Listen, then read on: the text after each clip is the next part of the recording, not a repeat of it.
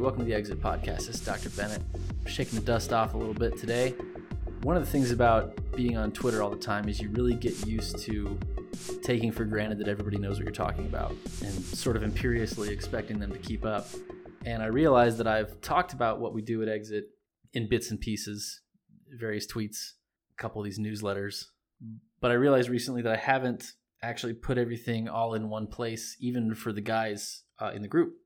And so last week I put together a little presentation for them about what I see as the big picture vision of Exit, why all of the various calls that we have hang together into a single mission. And I thought, I should probably articulate this for folks outside who may be intrigued by the concept, but not exactly sure how we're executing it or why.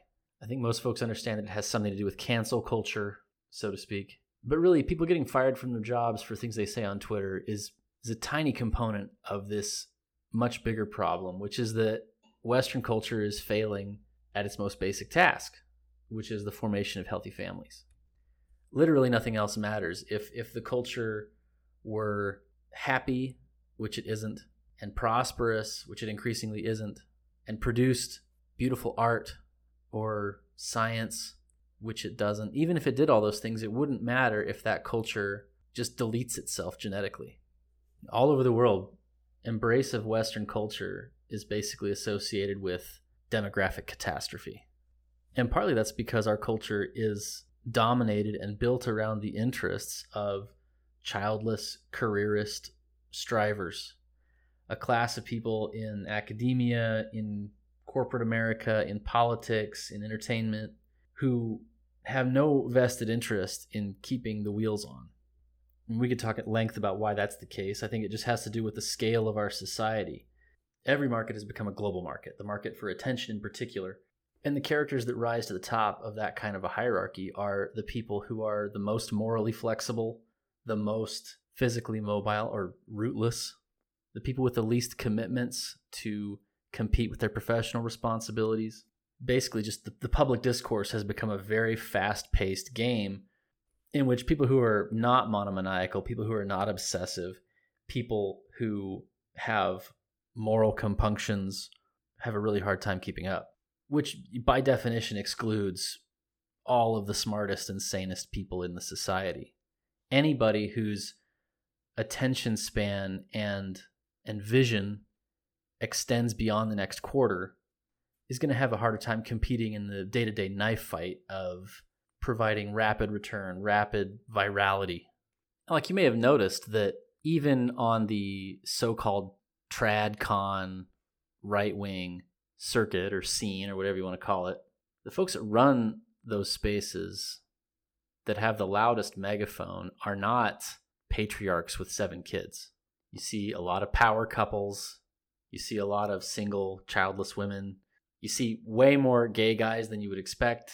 And, maybe there's a conspiratorial controlled opposition argument that could be made, but I think it has more to do with the fact that these are the people who will sleep under their desks, and these are the people who will say whatever they need to say, the people who can sort of be a public nuisance because they don't have, the reputation of their family to think about, or a community that they care deeply about. And of course, that issue of people without stake in the game is bad enough on the side of the debate that's supposed to be pro-family, but it's way, way worse on the left. I mean, there's nothing to constrain it. They don't even have to pretend. And so it's not so much a problem that there are mechanisms of social opprobrium, mechanisms whereby you can be punished for saying or doing bad things. That's a part of life, and it can be a healthy thing. That's really not what we're up against. What we're up against is the fact that the worst people on planet Earth are suddenly in charge of those levers of power. Or at minimum, the most short-sighted, the people who have the least understanding of what is required to keep society functioning. And all the people who do have an intuitive grip on what that takes, because they're living it, they're trying to do it, are keeping their heads down and their mouths shut. Partly that's the case because our present censorship regime is so weighted toward measures that hurt people with responsibilities the hardest. I mean, part of the reason why the NEETs, not in employment, education, or training, had such an outsized influence in the run-up to 2016 was because they were the only people who could get away with saying some of the things that they were saying. And, God bless them. I'm glad they were able to get away with that. But the problem with having nothing to lose is, well, once you win, suddenly you have something to lose. And the tactics that got you to that point won't get you over the next hill. And as much as I like and admire a lot of those guys and the ideas that they put forward, I do think there's a fear of what it would mean to succeed. So ultimately, there's a responsible mainstream that is keeping their heads down and their mouths shut. And there's a irresponsible fringe that doesn't really know where to go next. And there's a book that I love called Days of Rage by Brian Burrow. It's about the Weather Underground and the Black Liberation Army in the early 70s. And one of the things that you notice about these vanguard communist cells is how seamlessly and shamelessly integrated they are with legal representation, capital, media top cover, academic jobs later on when they've decided to settle down. Virtually all of these terrorists from the early 70s have worked their way into university positions where they advise some of the most powerful people in the world.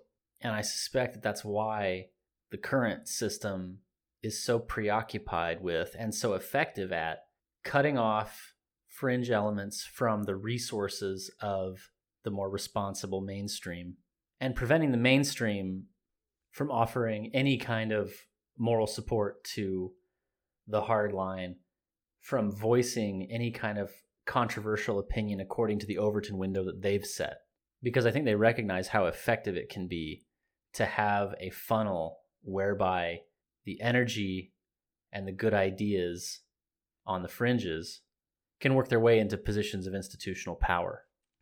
Not only as a way of energizing the political base, but also as a way of playing good cop, bad cop with your opponents. I mean, how many times has a Democrat got elected or a soft socialist policy been enacted with the justification that it's necessary to protect the country from the crazies if they don't get what they want?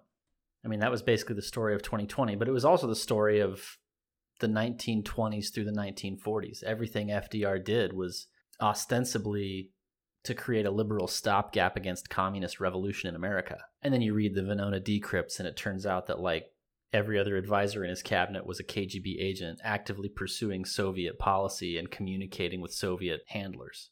So anyway, it's very important to them to keep any kind of real opposition to their ideological program cut off from the levers of power. And so if there's a hint of dissent among the gainfully employed professional managerial class, it has to be stomped out immediately. And most of these people make a reasonable calculation that the impact as one voice that they could have on the debate is so minimal in comparison with the cost that they would incur by being blackballed from their industry and making the news, that they stay quiet. And these are the smartest, healthiest, sanest people in the country. These are the people who should be defining the discourse. These are the people who understand the problems the best. And it would be one thing if it was just accepting rule by a hostile foreign power. But this is a regime, or it's not even a regime, it's a machine, an egregore, that is mindlessly, instinctively pulling apart and subverting every institution that allows us to form healthy families. And so ultimately what's at stake is, are you going to have grandchildren? If this process is allowed to continue, if these people and their interests and their values continue to go unchallenged, then all of the people and all of the values and all of the ideas that created Western culture, all these things that we think are beautiful, will go extinct.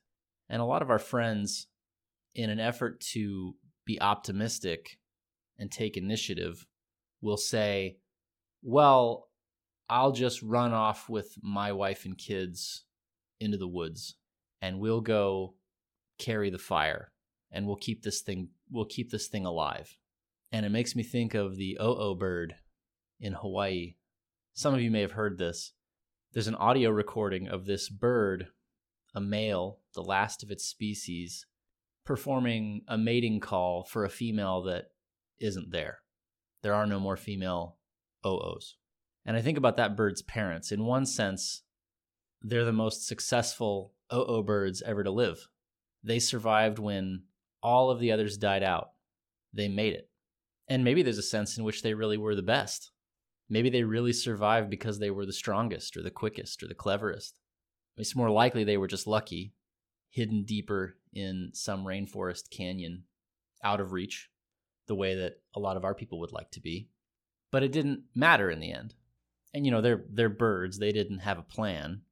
They didn't do this on purpose.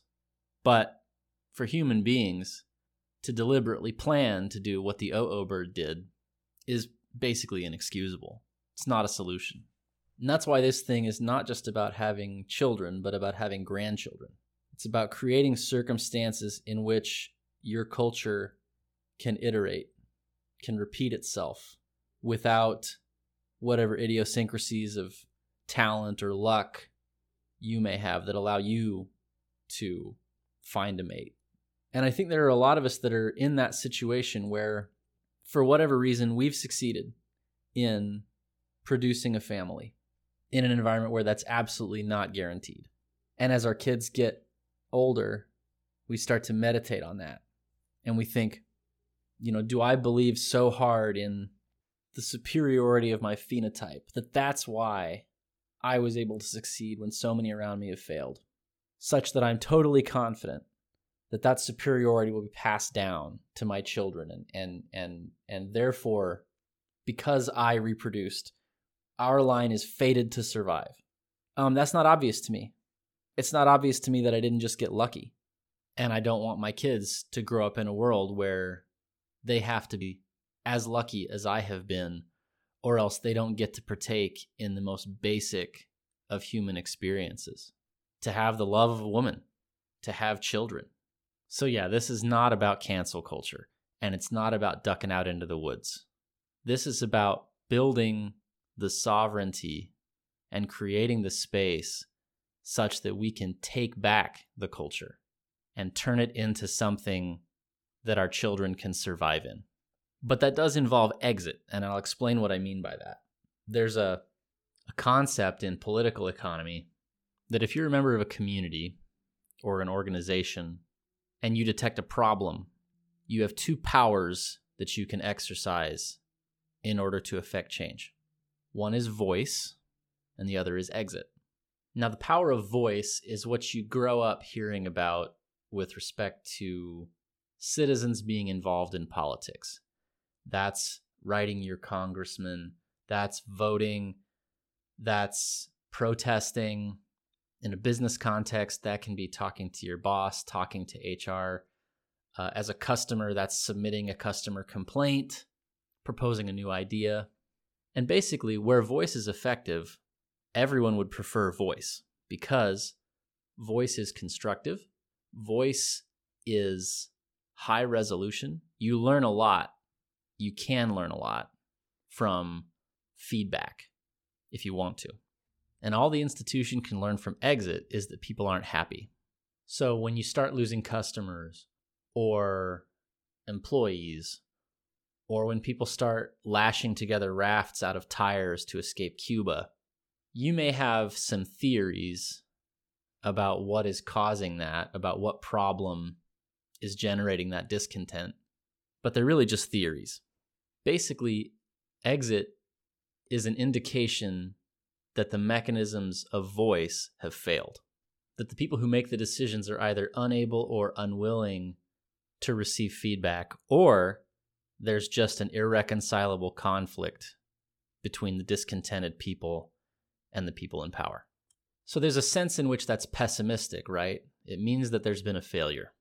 But you hear so many people discuss the mechanisms of voice failing as if that forecloses all change, that there's nothing we can do. Well, they'll just rig the election, or they'll make whatever laws they want, or the Soros DA won't prosecute the criminals, whatever the institutional failure of the day is. But the optimism of exit is that there are still all kinds of actions you can take to affect change. And the beauty of it is that in making the situation better for yourself, you can often make things better for the entire system. Probably the most straightforward way to articulate that is the labor strike. Now, when factory employees are preparing to strike, they are gathering financial resources. They are coordinating together, in one sense, to prepare to quit their jobs, right? They have to prepare not only for a temporary loss of income, but they have to prepare for the risk that the employer will be able to call their bluff and replace them. So in order to successfully prosecute a labor strike, the union members need three things. They need to be coordinated. It doesn't make a difference if you just quit your job by yourself. One employee is easily replaceable. Number two, they need to be prepared to survive the period of exit. They need to have whatever runway, whatever provisions they need to hold out and make sure that it hurts the employer more than it hurts them. And number three, they need credible and desirable alternatives in the event that the employer does cut them off and replace them. They can't afford to be bluffing. And there's a really stupid take on this concept that floats around on right-wing Twitter, which is that exit is somehow an alternative to retaking the institutions. And the fact is, if you're an auto worker, exit is not an alternative to gaining power in those institutions. It's the only means by which you can gain power in those institutions. Being willing and able to exit is a prerequisite. You know, factory work is maybe a little rarefied for my audience. Let's put this in terms that are a little closer to home. The project manager at Amazon, he's making a comfortable salary. Is anyone going to seriously make a case that by staying in that job, he's holding on to some kind of institutional power, and that if he were to surrender that job, he'd be abandoning some tactically significant position? The only power that person derives from that position is his salary. He has absolutely not a prayer of moving the needle on any of the institutional cultural problems that we would be frustrated with Amazon about. And you saw that with the vaccine mandates. August and September 2021 were consecutive record-breaking months for employee turnover in the United States. And almost immediately thereafter, the corporate vaccine mandate regime collapsed. And they didn't have to say like, oh, we're going to go live in a no-vax commune and we're going to build entirely separate institutions for ourselves such that we never have to get vaccinated. No, they just said, I'm going to find a job where I don't have to do this. And as it turns out, if enough people do that, the institution has to make some hard decisions about how much it's willing to bleed for this thing. Now, that's not get woke, go broke, right? Obviously, the levers of power are rigged such that it's not as simple as a boycott or even a general strike. Now, obviously, in theory, if let's say every Trump voter quit their jobs at every Fortune 500 company, things would change in this country immediately. They would. The reason that doesn't happen is the lack of those three resources that we described earlier that make a strike possible. There's no coordination, there's no survivable runway, and there are no credible alternatives. Let's say you're an automotive engineer. We have actually a lot of automotive engineers at Exit. And you say, well, I'm going to take my knowledge of internal combustion engines and I'm going to go take that to the anti-woke car company. It's even funnier if you imagine it being the defense industry or the tech industry or any of these other remunerative, important sectors of the economy. There is no anti-woke car company. There is no anti-woke tech company. There is no anti-woke defense contractor for sure. The marketplace of ideas is not supplying anti-woke Fortune 500 companies for some reason. So let's talk for a second about how that happened. How is it possible that every single major corporation in the United States and in the West is so far to the left culturally of virtually every American employee and every American consumer? How did the market, or even if it's an artificial outcome, how does it survive market forces like that? We're clearly dealing with a cartel, an ideological cartel, that is able to constrain the behavior of both its employees and its consumers in the face of seemingly pretty significant headwinds. I mean, I've had conversations with some very, very bright people who have a clear revealed preference to work at an anti-woke or non-woke corporation. And in fact, many of these guys, even if they were willing to tolerate working at a woke corporation, the corporation wasn't willing to tolerate them, despite the fact that they were, by all accounts, very productive and competent employees.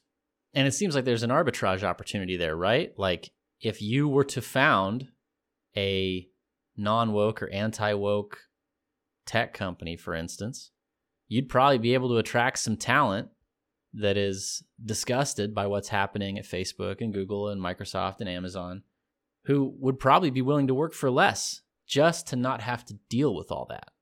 And given how simple and cost neutral or even cost positive changes like that would be, this ideological cartel seems unbreakable. There are no defectors. Nobody's breaking ranks. That should make us stop and think. Why isn't that happening? Well, you can get an idea if you look at this lawsuit that Tesla faced back in 2021. A court in San Francisco awarded a guy $137 million because he reported that at Tesla, some people used racial slurs and allegedly drew racist graffiti on the stalls in the bathrooms.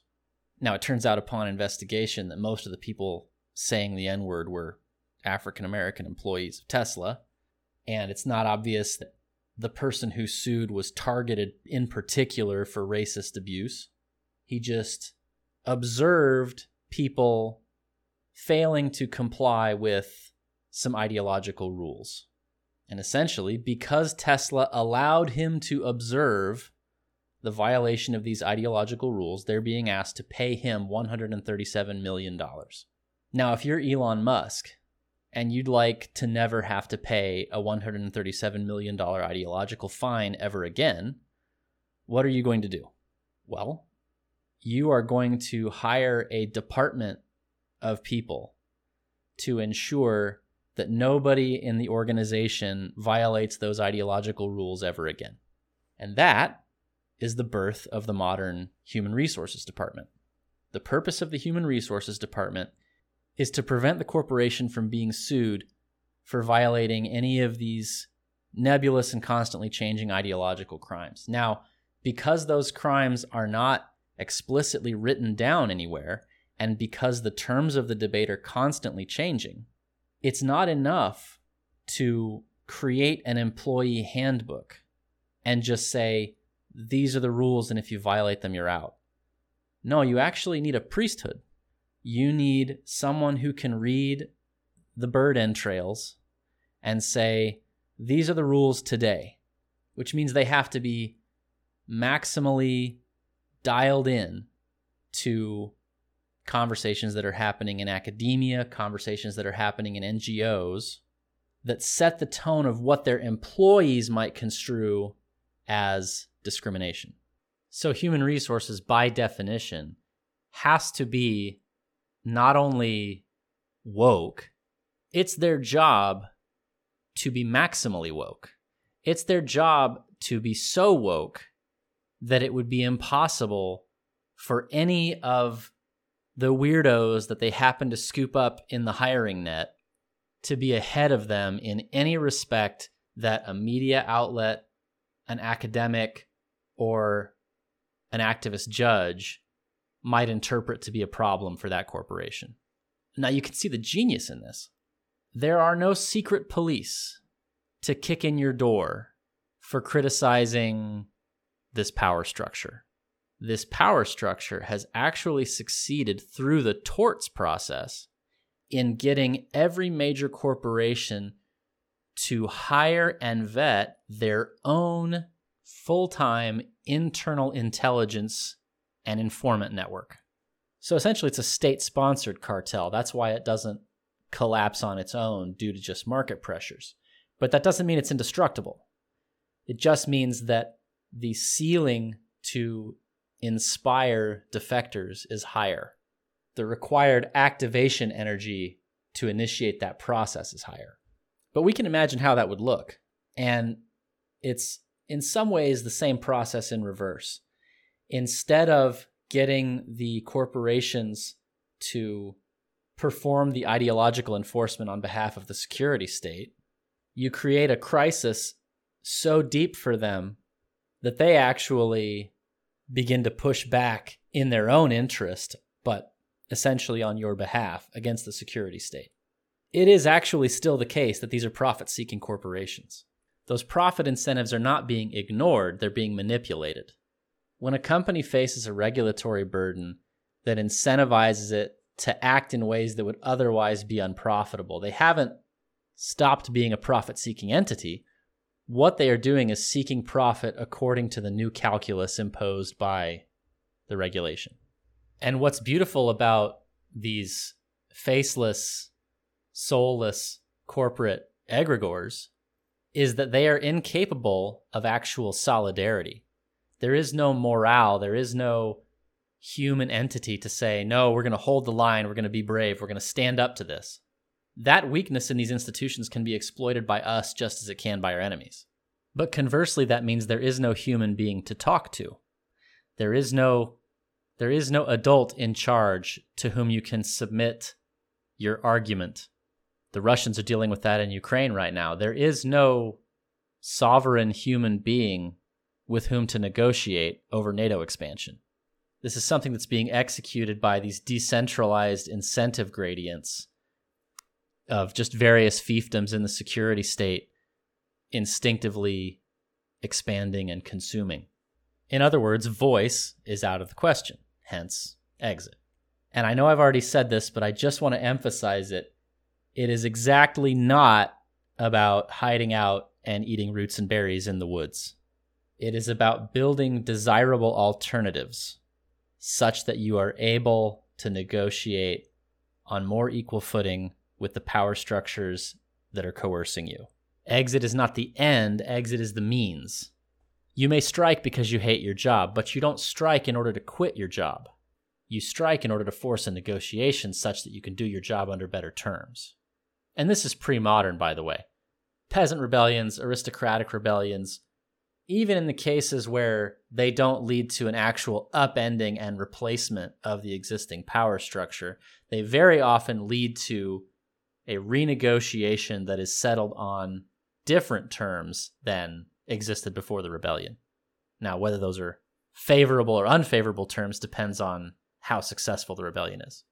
And there's a sense in which exit can secure more sovereignty for you before those negotiations are settled, or even if they're never settled.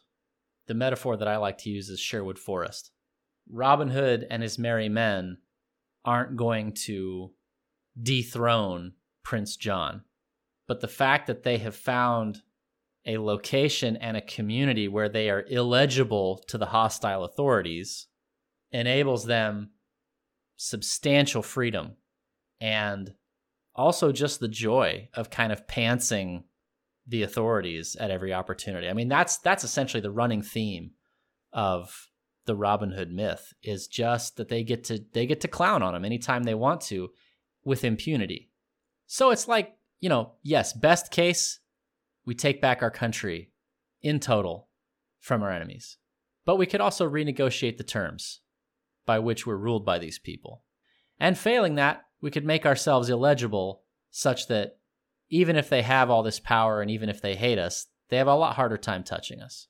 And what's great about that is the tactics required to achieve all of those objectives, at least at this stage of the game, are identical.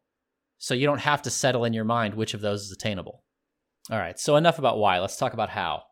How can we create a critical mass of like-minded people who are organized, who can survive the coercion methods that will be deployed against them if they defy the security state, and who have credible alternatives such that if the worst comes to the worst, they actually can move on from these dependencies without social and financial ruin.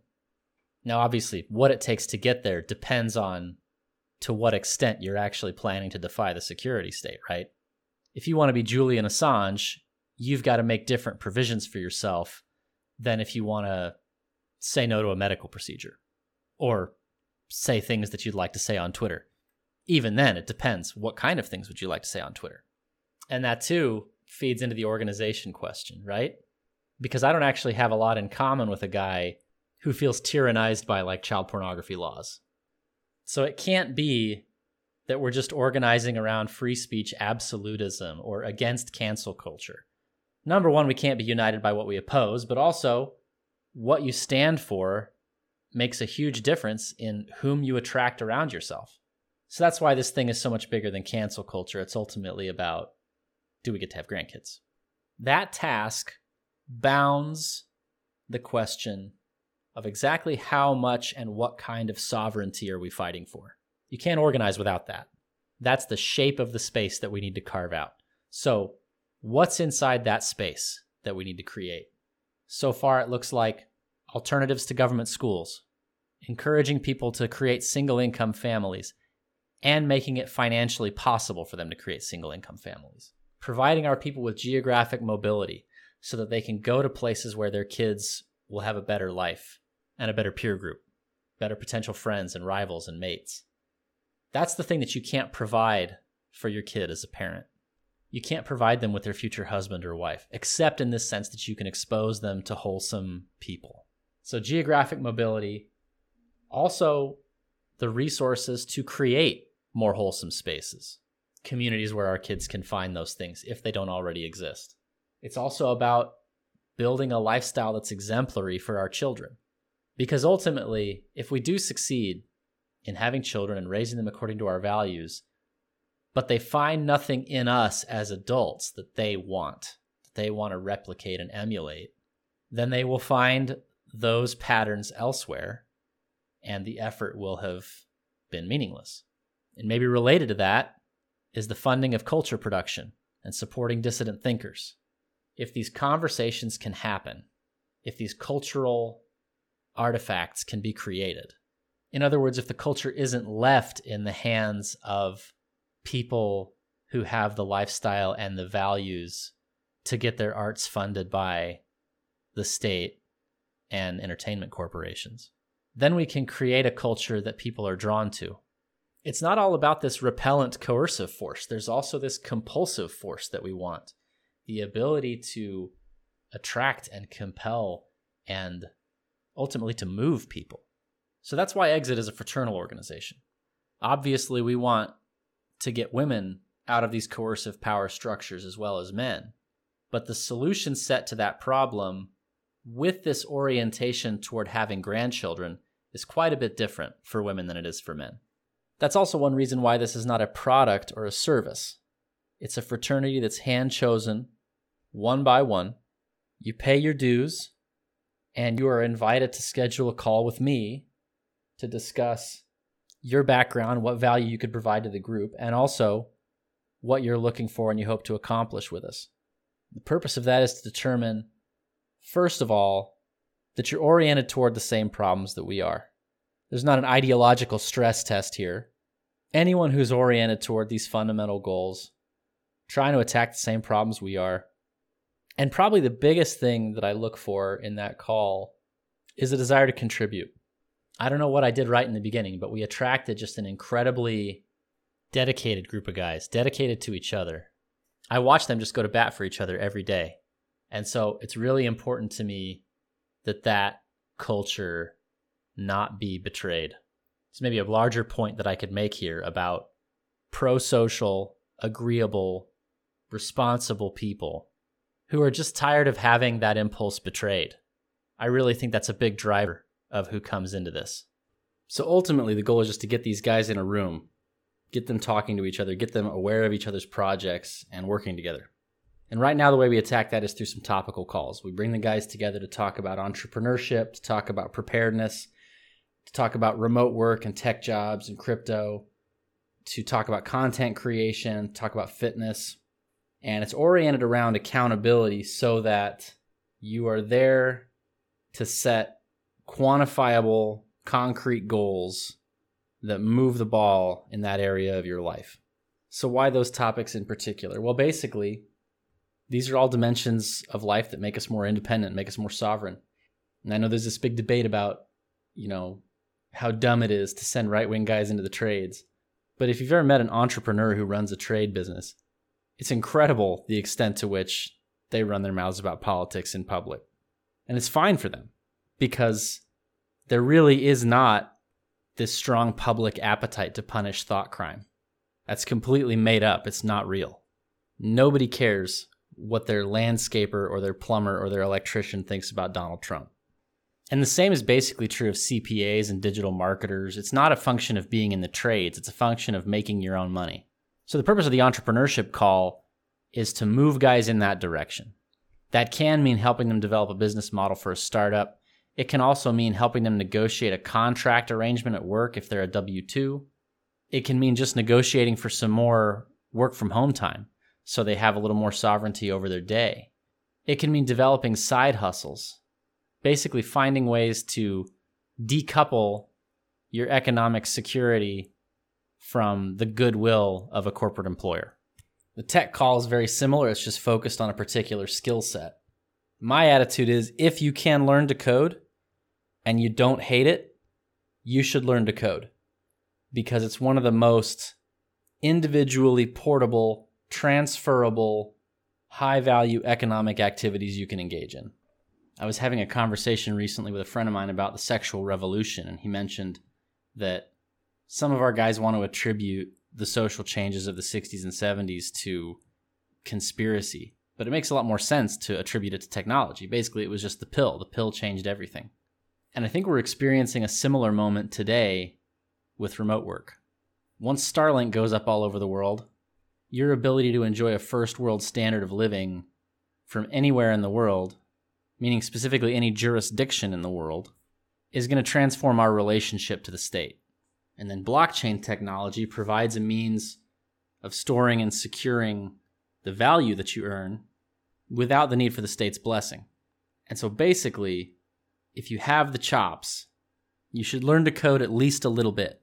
Programming is not where I belong. It's not necessarily where my strengths are, but it's comforting to know that I can do the job well enough to get paid to do it if I need to. The preparedness call is similar. Lots of people in our circles are talking about the intentional sabotage of economic infrastructure, energy infrastructure, in order to advance some of these ESG goals. And the logic underlying that accusation is that if you're hungry, if you're poor, you're easier to control. And yeah, if you're living hand to mouth and your employer says get the vaccine or you're fired, and you don't know where your kids are going to eat that month, then you're probably going to get the vaccine. But if you're sitting on a year's supply of food and you have some savings and maybe some chickens in the yard, well, then the waterline of what's the worst that can happen to you if you say no rises significantly. Now, in the end, can the enemy go gloves off and raid your house and Waco you and all the other stuff that our guys catastrophize about? Yes. These power struggles are always questions of will. They're stronger than you. Can they come for you? Yes. But you can make it more expensive. You can make it more of a pain in the ass. If your money's in the bank, they can shut down the bank. If your money's in crypto, they got to come pull your teeth out to get it. And that looks bad, and they got to make up a story why you deserve it, and Alex Jones is going to talk about it and all that. So really, the more prepared you are, the more obnoxious you can get away with being to them. And the type of obnoxious that we're interested in being is, let's say, harder to justify an FBI raid. We're also interested in preparedness because, in large part, exit is taking a short position in the present economic and political system. If you're with us, you recognize that the present course we're on is unsustainable, and something's going to give, and it's not obvious that there will be an orderly, peaceful transition to whatever comes next. So some investment in preparedness is a moral imperative, because the more materially prepared you are, the more moral optionality you will have when things get desperate. The fitness call, too, is important for that reason. You'll hear some smart preppers say the most important thing in your bug-out bag is your gym membership. Life could get physically demanding within your lifetime. And even if it doesn't, being physically fit is going to help our boys find and keep women. It's going to help them be aspirational to their own sons. It's going to help them, from an endocrine perspective, to have children. And just in general, rule number one is be handsome. If you're fat and lazy and metabolically inert, you're not going to be up to the physical or the spiritual challenges that we're up against. So every week we get together, we talk about our fitness regimen, how we're keeping to our commitments, how we're improving. We're taking responsibility when we backslide. But the fun part is we do feats of strength. So the guys do handstand push-ups or wall sits while they do their update. And the boys really get to know who's capable. They try to test themselves against the strongest guys in the group. There's a spiritual dimension to connecting with your physical limitations, pushing them outward. And content creation is similar. There are discussions that need to happen. There's art that needs to be made. And really, there's never been a better time to be a creative dissident. The competition that you're up against is YA novels and Rings of Power and just increasingly gayer Marvel movies. There are areas in which our enemies are still extremely strong, but they are absolutely spent in the cultural arena. They have nothing to offer, and they know it, and everybody else knows it. And this isn't to say that guys like Tucker Carlson are being totally mercenary when they pull some takes from right-wing Twitter, but that's where the ideas are. This group of people is the only group that is thinking through the ramifications of what's happening in this society, because it's the only group of people that doesn't care about the consequences of doing that. And so I want to expand that sphere. I want to create an environment where guys with talent and with good things to say can be discovered, and guys who want to make a pile of money and patronize great art can do that. We are in a position to create these institutions that are legitimately dangerous to the regime and are hard for the regime to attack from within their own self-concept. So that's the stuff that we're doing. What impact is it having? Well, the projects that the guys are working on are diverse enough that it's hard to settle on KPIs. So I've set a goal to just once a month, I want to have somebody who could say, I joined the group and I used the resources and I accomplished something that was meaningful to me, that made it worth doing. I don't really know how else to quantify it. But by that standard, we're on track. So a couple stories. We had a math professor who joined up after being doxxed and fired, and basically academia was inaccessible to him at that point. And he's a math professor, so clearly smart, but he didn't know which of his skills or talents were marketable. So we talked through that in a hot seat call and started working with him in the tech call to iterate through, okay, we're learning Python. It's not Python. That's not exciting to him. Let's try machine learning. We don't like that. He eventually settled on Urbit. And to be clear, he taught himself. This was his achievement. But the group was there to answer questions, to hold him accountable, to redirect. A huge part of what can happen on these calls is if you're alone and you're working on a project like this and you hit a dead end and it gets frustrating, it can be really easy to quit and just go back to whatever the status quo was before. But part of the beauty of taking accountability is you can actually examine why you didn't do what you said you were going to do. It's not just, oh, I'm a piece of shit, I'm lazy, I'm undisciplined, whatever. I don't really believe in that. I think these guys are smart, and so if they don't hit their markers, there's a reason. And so part of the conversation is, why is that not the thing? And with this guy, we worked through a couple things that weren't the thing. And anyway, long story short, he's making 3 times what he was making as a math professor. We had another guy who was set to be fired from his web developer job over the vax mandate. Sat him down in the hot seat, and basically a couple of guys in the group just said, we've run independent web design businesses. It's really easy to do. You can make a lot of money. You can make more money than you're currently making. And that was really all he needed. He set up his own LLC and he was off to the races. And in a couple of months, he was making 25% more than he was making at the corporate job. And this guy actually dipped back into corporate employment on a contract basis. So he had one major contract customer that made him a lot of his income, but he didn't have to get the vax, and he knows how to get income from other sources now.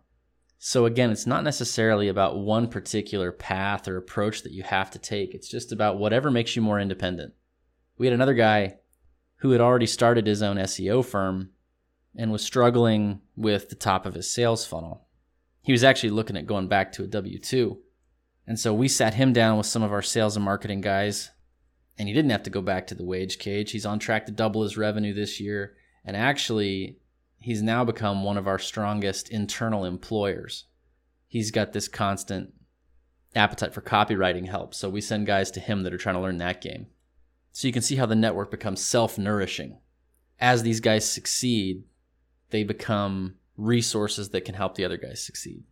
A couple of guys have put together teams to start businesses internally. One of the guys raised $125,000 for a film project.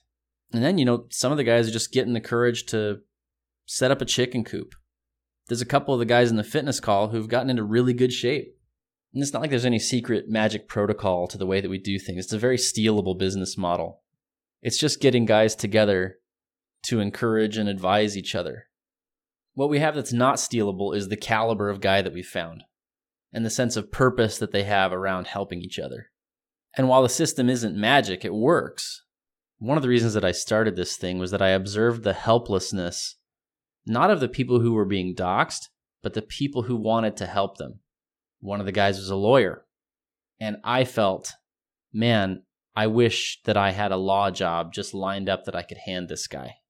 And other people who reached out to me, they were like, oh man, I really wish I knew what to do for you. I really wish I knew how to help you and get your family squared away. And when you're working with these one-to-one connections, the odds that my need will coincide with your resources turns out to be pretty low. But when you get a group of 100, 150, 200 people in a room together, those probabilities flip. And the odds that somebody in that room can help you, or they know somebody that can help you, it's almost guaranteed. So the goodwill and the resources are there. It's just a question of making these guys visible to each other. If you will dedicate an hour a week to talk through something that matters to you and commit to a course of action for the following week and take responsibility for it with a group of guys that you respect, that you don't want to look like an asshole around, you're going to make progress. You have to make progress. We had a weight loss competition back in the spring, and it was really interesting. There was a guy who was the most steady in reporting what he did. And I would say like 2 out of 3 times he was coming in to say, there was a football game or there was a birthday party and I ate like crap. I suck. But at the end of the competition, that was the guy who lost all the weight. Just because what gets measured gets done. So one more story. A guy came in with an idea for a boys' school. And just to be honest, lots of guys in our circles are thinking about this with varying degrees of seriousness. And I was sort of ready to be like, okay, we'll work on it. We'll see how it goes. This guy's just a machine. He reports in every single week on the progress that he's making. And he's making connections at these homeschooling conferences. He's building a local board of directors. He's compiling the curriculum. He's got the website built. He just kept achieving over and over and over again on each call. And he's going to be ready to take on his first class in the beginning of 2023. So all of these stories are about these guys' individual lives and individual projects. In the long run, we want to start building things together.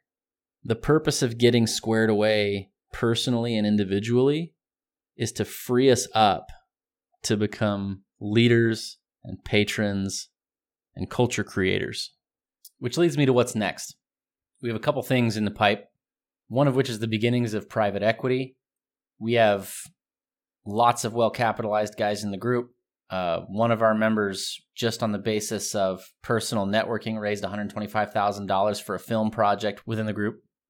And that got us thinking, there's lots of good ideas here and there's lots of capital. So we've started some regular investor calls to develop some of these ideas to the point that our guys could raise money either internally or externally. We're also developing some media competitions similar to Passage Prize. Some of you guys have heard of that.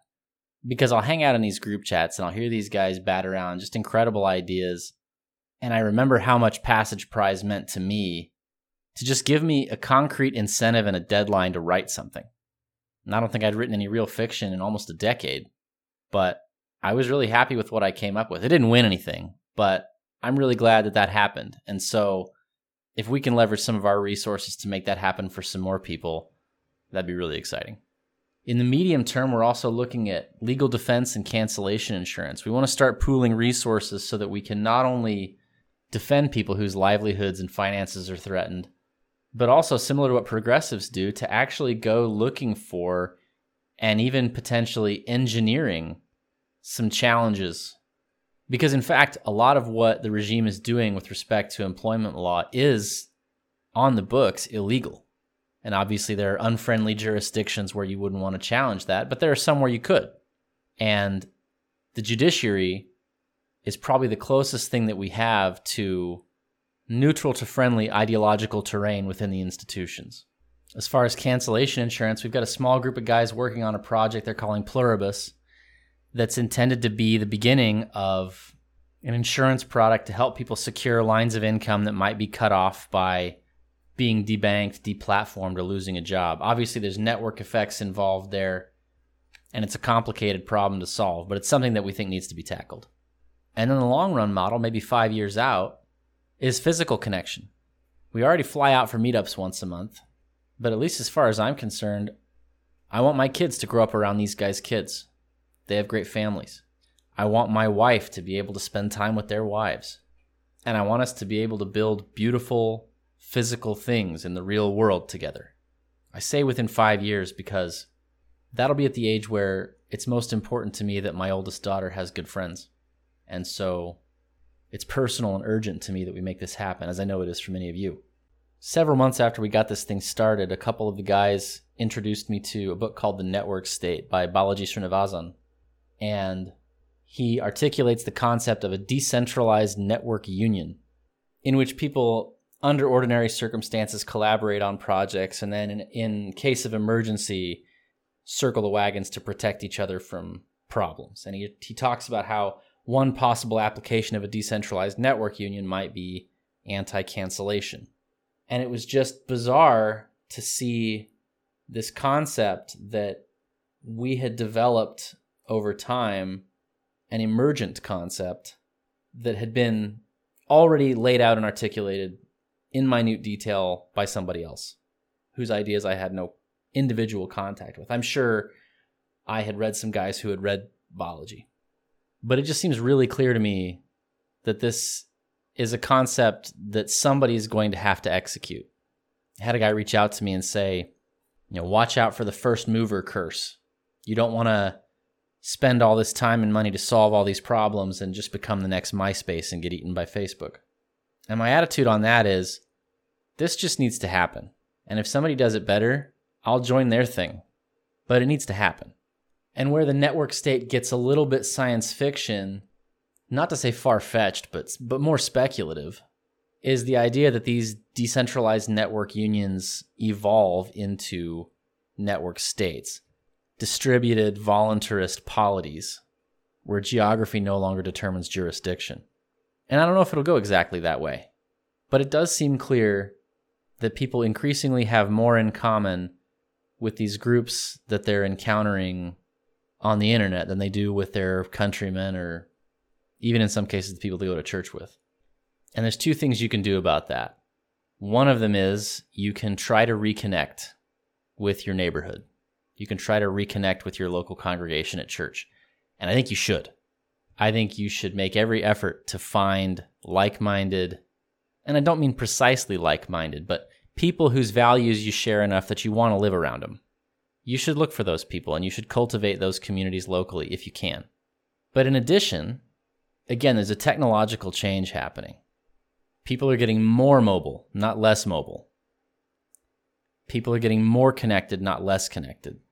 You will not be able to hide out in your Utah suburb.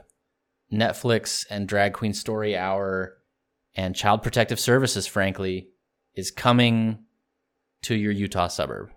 I'm reading a great book right now called Out of the Mountains by David Kilcullen. And the thesis of this book is basically that insurgency is going to move from the rural, mountainous, rugged terrain into the cities, in part because satellite technology and broadband technology is making those places less remote and harder to hide in. It is actually easier to hide in a crowded, squalid, third world city than in the mountains of Afghanistan now. And I mention that as a metaphor, not to say go live in Bangladesh instead of West Virginia, but to say the old ways of making yourself illegible, the old ways of building community and defending its boundaries are becoming unworkable. And so instead of insisting on the forms that we're accustomed to, we need to be thinking about the function. We need to be thinking about the timeless principles that can be applied within a new technological environment. And so, yes, I think you do have a moral responsibility to try to connect with your local community. But also look around at your local community. How many of those people have lived there for 10 years? How many of those people do you expect to live there for another 10? The pace of ideological sorting is accelerating. People are moving to be closer to like-minded people. That's just going to happen. And the more deliberate you can be about that process, both in terms of where you choose to live and the network you choose to build, the stronger you can be in the new equilibrium. So now I'm just in the business of finding my people and trying to figure out how best to connect them with each other. We're tactically agnostic. We'll try whatever works. The format, I'm sure, will change over time, but I hope that articulates the vision, what we're trying to accomplish. And if you want to learn more, you can DM me at extradeadjcb or at exit_org. We also have a newsletter, exitgroup.substack.com. You can subscribe there for updates as we grow and also just some thoughts about why we do things the way we do them. Or you can sign up at exitgroup.us and schedule a call with me. We'll talk about what you need, what you want, how to build the kind of life that you want for your family, and how you can contribute to some of these projects that we're working on. So hit me up. Thanks for listening.